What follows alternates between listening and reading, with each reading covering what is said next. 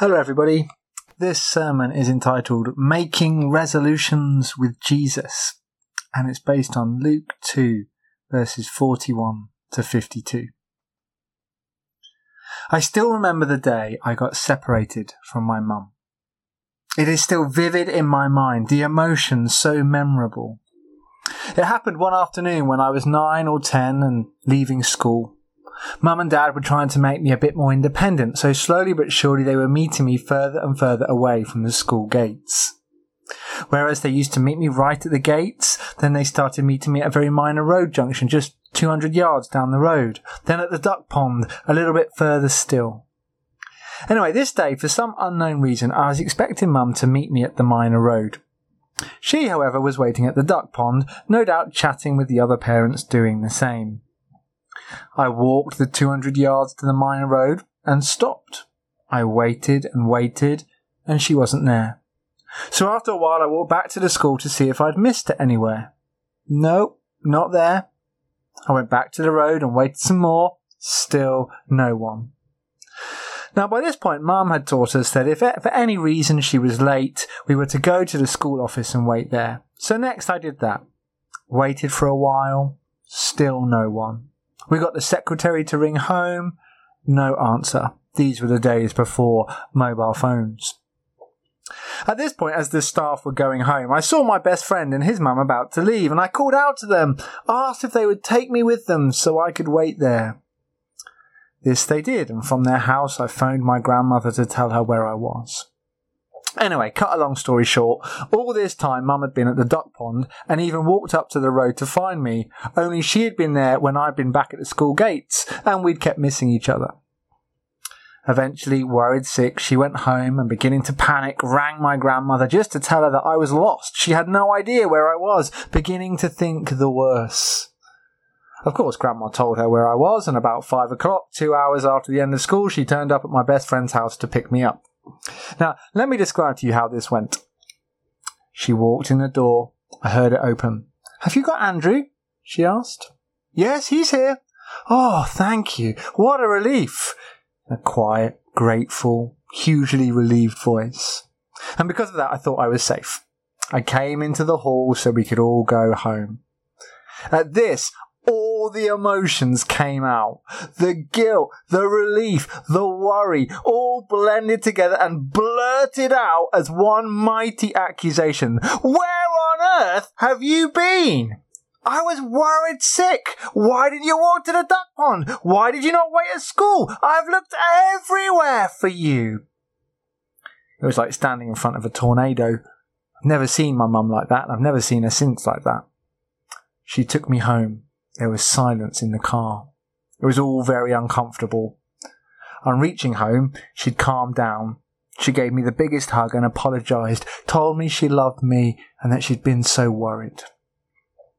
26 years on, and I still remember it. Such was the intensity of the emotions involved. Being separated from your children is no small matter. No wonder then that this, in Luke 2, is the only story from the first 30 years of Jesus' life that gets recorded. This then is a story I guess most parents can relate to. A story again that shows us how human Jesus was. A human child in a human family. Yet of course within it, this story shows again that in Jesus' humanity something truly special lies. His Father and his priorities are out of this world. 12 years of childhood have passed since the birth in Bethlehem. Little Jesus has learnt to talk and walk, run and play. His childhood is not recorded as it was just like any other. And so as with all the other children, young Jesus would have looked forward to festival time. Like Christmas and Easter today, Passover was one of the highlights of the year, and the children counted down the days. Each year, Passover was celebrated. Each year, the Jews remembered the exodus from Egypt under Moses. Each year, all those living away from the capital would descend on Jerusalem to celebrate. For Mary and Joseph, the journey from Nazareth would take 3 whole days, so they would travel with all the other families from the neighbourhood in one big caravan of people. The whole community travelled together for comfort and protection. The adults would laugh and chat together. The children would join up and run up and down the caravan of adults, joking and playing and filled with excitement. This was the great adventure of the year. The children would, of course, be safe. All the neighbours and families knew each other. They'd all watch out for each other's children. I guess it was a bit like living on Isla. And of course, it's this tight-knit rural community where children could play free that explains how Jesus could go so long unmissed. On the way back from the festival, his parents, Mary and Joseph, had been travelling for a whole day before they realised that little Jesus wasn't with them. For that day, they would have just assumed he was playing with the other kids further up the line. They didn't need to check up all the time. So you can only imagine their anxiety when they came to rest that night. The caravan stops and Jesus isn't there. You can imagine them beginning to speak to friends and neighbours. Have you seen the lad? Have you seen Jesus? To little Tommy, his best friend who lived next door. Have you seen Jesus recently? And as slowly but surely they all answered, no, we haven't seen him at all today. You can imagine Mary and Joseph getting more and more alarmed. Now they're shouting, Jesus, Jesus, where are you? Jesus, come for tea. Jesus, this isn't funny anymore. Come out. Still nothing. Silence. No one's seen him. They have no answer. Where can he be? Well, he can't have got left at the roadside with a stone in his shoe or tripped up somewhere because someone in the caravan would have stopped to help him. So slowly it dawns on them. They must have left him behind, in the city, in the big, crawling capital city. Now, rural villagers are nervous about big cities at the best of times. They were large, dangerous places full of dark alleys and strange people, soldiers and traders. Jesus, there, all on his own? That was a truly terrifying prospect. And you can imagine Mary breaking into tears, wailing out loud, inconsolable. And Jesus doing his best to calm his hysterical wife down. Then they leave the caravan and rush back, another day's journey to Jerusalem. Then they route around the city, high and low, all the places that they've been. And by the time they finally reach the temple, because let's face it, that's the last place most 12-year-olds would go to in a big, exciting city, is the church. Jesus has been lost for 3 whole days, and his parents would have been frantic.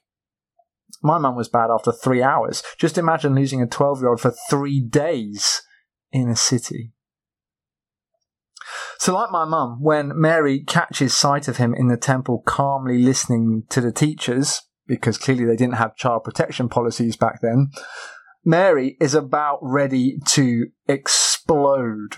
Mary blurts out, full of emotion, "How could you treat us like this? Your father and I have been anxiously searching for you," brackets, "we've been worried sick," close brackets.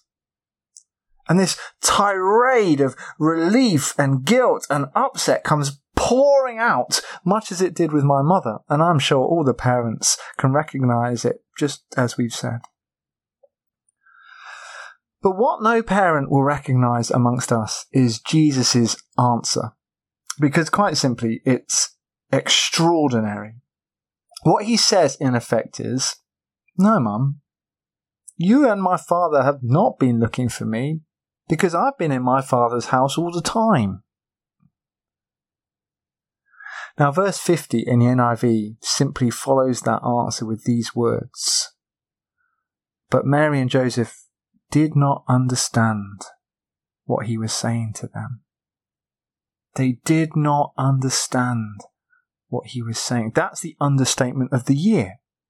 Just imagine you've been frantically looking for your son for 3 days, and when he's found, he turns around and says that.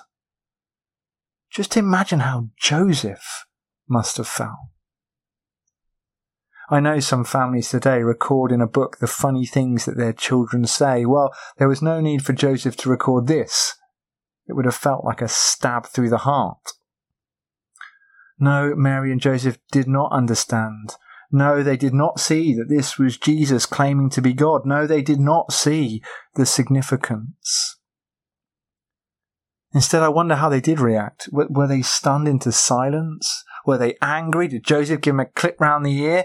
Probably not. They were in the temple after all, people watching. Wouldn't want to make a scene. How did they respond? Be in no doubt, this is an extraordinary moment. After 12 years of normal childhood, Mary and Joseph have been reminded again that theirs is no ordinary child. And no, they didn't understand. They were wondering and reflecting and questioning once more. Just when they thought they were beginning to get it, just when they thought they were beginning to understand what the angels had said all those years ago, Jesus has now eluded their comprehension once more. He's far more than they expected. They just cannot take him for granted. There's so much more to learn about him. Their child is just not like all the others who spend their time kicking footballs and telling stories and playing with parents. Of course, Jesus did those things. He was human, and after this he did go home and was obedient to his parents, as it says in verse 51. But this child had completely different priorities to most, completely different views on life, and slowly but surely people will see them. And this is the point of the story. It's in the understandable pain and anguish of his mother and father that we see so clearly just how different their child's priorities are to everyone else's. So for just a few moments, I want us to look at what this story shows some of those priorities to be, so that we can try to follow them ourselves. It's very easy to look at Jesus, the Son of Father God, and see him as an exception, someone who we will never match. But this story shows us that Jesus was really human, and he became human to show us how to live and walk with God. Therefore, if at 12 years old he could demonstrate some of these new priorities, then so can our 12-year-olds, and so certainly can we. And in this reading, we see the priorities that Jesus had that helped him grow and mature and gain favour with God and man. And as we're about to begin the new year, let us make a commitment, a resolution if you like, to try and follow some of the same. First of all, Jesus prioritized the Word of God. When Jesus was found, he was at the feet of the rabbis discussing theology. Through asking questions and getting answers, he was trying to find out more about God and the Scriptures. In fact, he was so committed to trying to learn them, he already knew a surprising amount. Jesus was human and he wanted to know more. He was hungry for the Word of God. He earnestly sought understanding. Therefore, we need to do the same. I really want to encourage us all to prioritize God's Word in this coming year. Let's commit to setting time aside each day to read it. Maybe 10 minutes in the morning or the evening, or maybe over lunch. 15 minutes a day and you can read the whole Bible in a year. Do it. It will deepen your faith hugely. Attend the Bible study this year. Watch sermons online. Go deeper. Reflect. Ask. Answer questions. Find out more. God's Word gives encouragement and instruction. It's living and it's active. We actually meet God through it and find him speaking into our situations every day. If Jesus needed to do this, then so do we. Paul wrote in 2 Timothy 3:16 that all Scripture is God-breathed and useful for teaching, rebuking, correcting, training in righteousness, so the servant of God may be thoroughly equipped for every good work. Let's make a resolution to read God's Word this year. It's our love letter from God. It's how we deepen our relationship with him. Christian leader Rick Warren once wrote, "Reading the Bible generates life. It produces change. It heals hurts. It builds character. It transforms circumstances. It imparts joy. It overcomes adversity. It defeats temptation. It infuses hope. It releases power. It cleanses the mind. It's spiritual food." Let's prioritize God's Word just like the 12-year-old Jesus did. Secondly, Jesus prioritized the presence of God. When questioned by his mother, Jesus replied, "Didn't you know I had to be in my Father's house?" This is Jesus showing he is God. He knows who he is. He is the Father's Son, and as such, he prioritizes spending time with him. The head of the Baptist Union of Great Britain used to be a man named Roy Searle. He was a pastor before he took on the role, but now he leads a Baptist monastic movement that organises retreats and spiritual direction called the Northumbria Community. The change came when one day his young boy came into his office. He just sat down and looked at his dad, who was working hard at his desk, as usual, hours and hours typing away, sermons, admin, paperwork. And eventually Roy spotted his son and looked up to him wistfully. He stopped for a moment and asked, "What do you want, son? Do you want some paper to colour a picture?" "No." "Do you want a book to read?" "No." "Do you want me to get you something?" "No." "Well, what do you want?" he asked in a distracted voice from his very important Baptist minister work. "I just want to be with you, Dad," he said, and carried on sitting just looking up at him quite content. And that moment changed Roy's life. He heard God say, "I want you to just be with me." And that's taken Roy on the journey he's been on towards retreat and reflection and providing the opportunity for others, and I've benefited much from Roy's ministry. Our God wants us to spend time with him. And if the 12-year-old Jesus could work that out, then so can we. This coming year, we need to prioritise spending time with God. Of course, that involves prayer and quiet times, but it also means meeting in God's temple. Now, that temple is not a building in Jerusalem anymore. It's not even the church building here on Isla. God's temple is found when believers gather together as the church to worship and pray and fellowship together. God is there when we meet together. So this year we need to prioritise Sundays and Zoom meetings and not keep making excuses. Of course, things come up occasionally, but nothing is more important in life than being in the presence of the Lord. Let us make a resolution to follow the 12-year-old Jesus and prioritise time in God's house, time meeting together. Finally, Jesus prioritised service. Despite the astonishingly blunt statement to his parents about prioritising his Father in heaven, Jesus did leave the temple to live a life described as obedient to his parents. With the teaching and the worship, there was integrity in his actions. He loved Mary and Joseph, served them, and as a result, the people looking on in Nazareth were impressed. Let's not forget this coming year either. Worship and teaching are our first priorities, but we must also remain committed to loving and serving family and friends and neighbours. This year we must show God in our actions, our service, our respect of elders and others. That's not just a lesson for our 12-year-olds, but for all of us. So to conclude then, in the great anguish of his parents in this story, we see that Jesus was a very human child. But in his very real humanity, he lived with a surprising set of priorities. His parents were constantly being challenged to reflect and think on what he was doing, and we must do the same. We must not get stuck in a rut thinking that we understand Jesus completely and just go on doing the things we always do.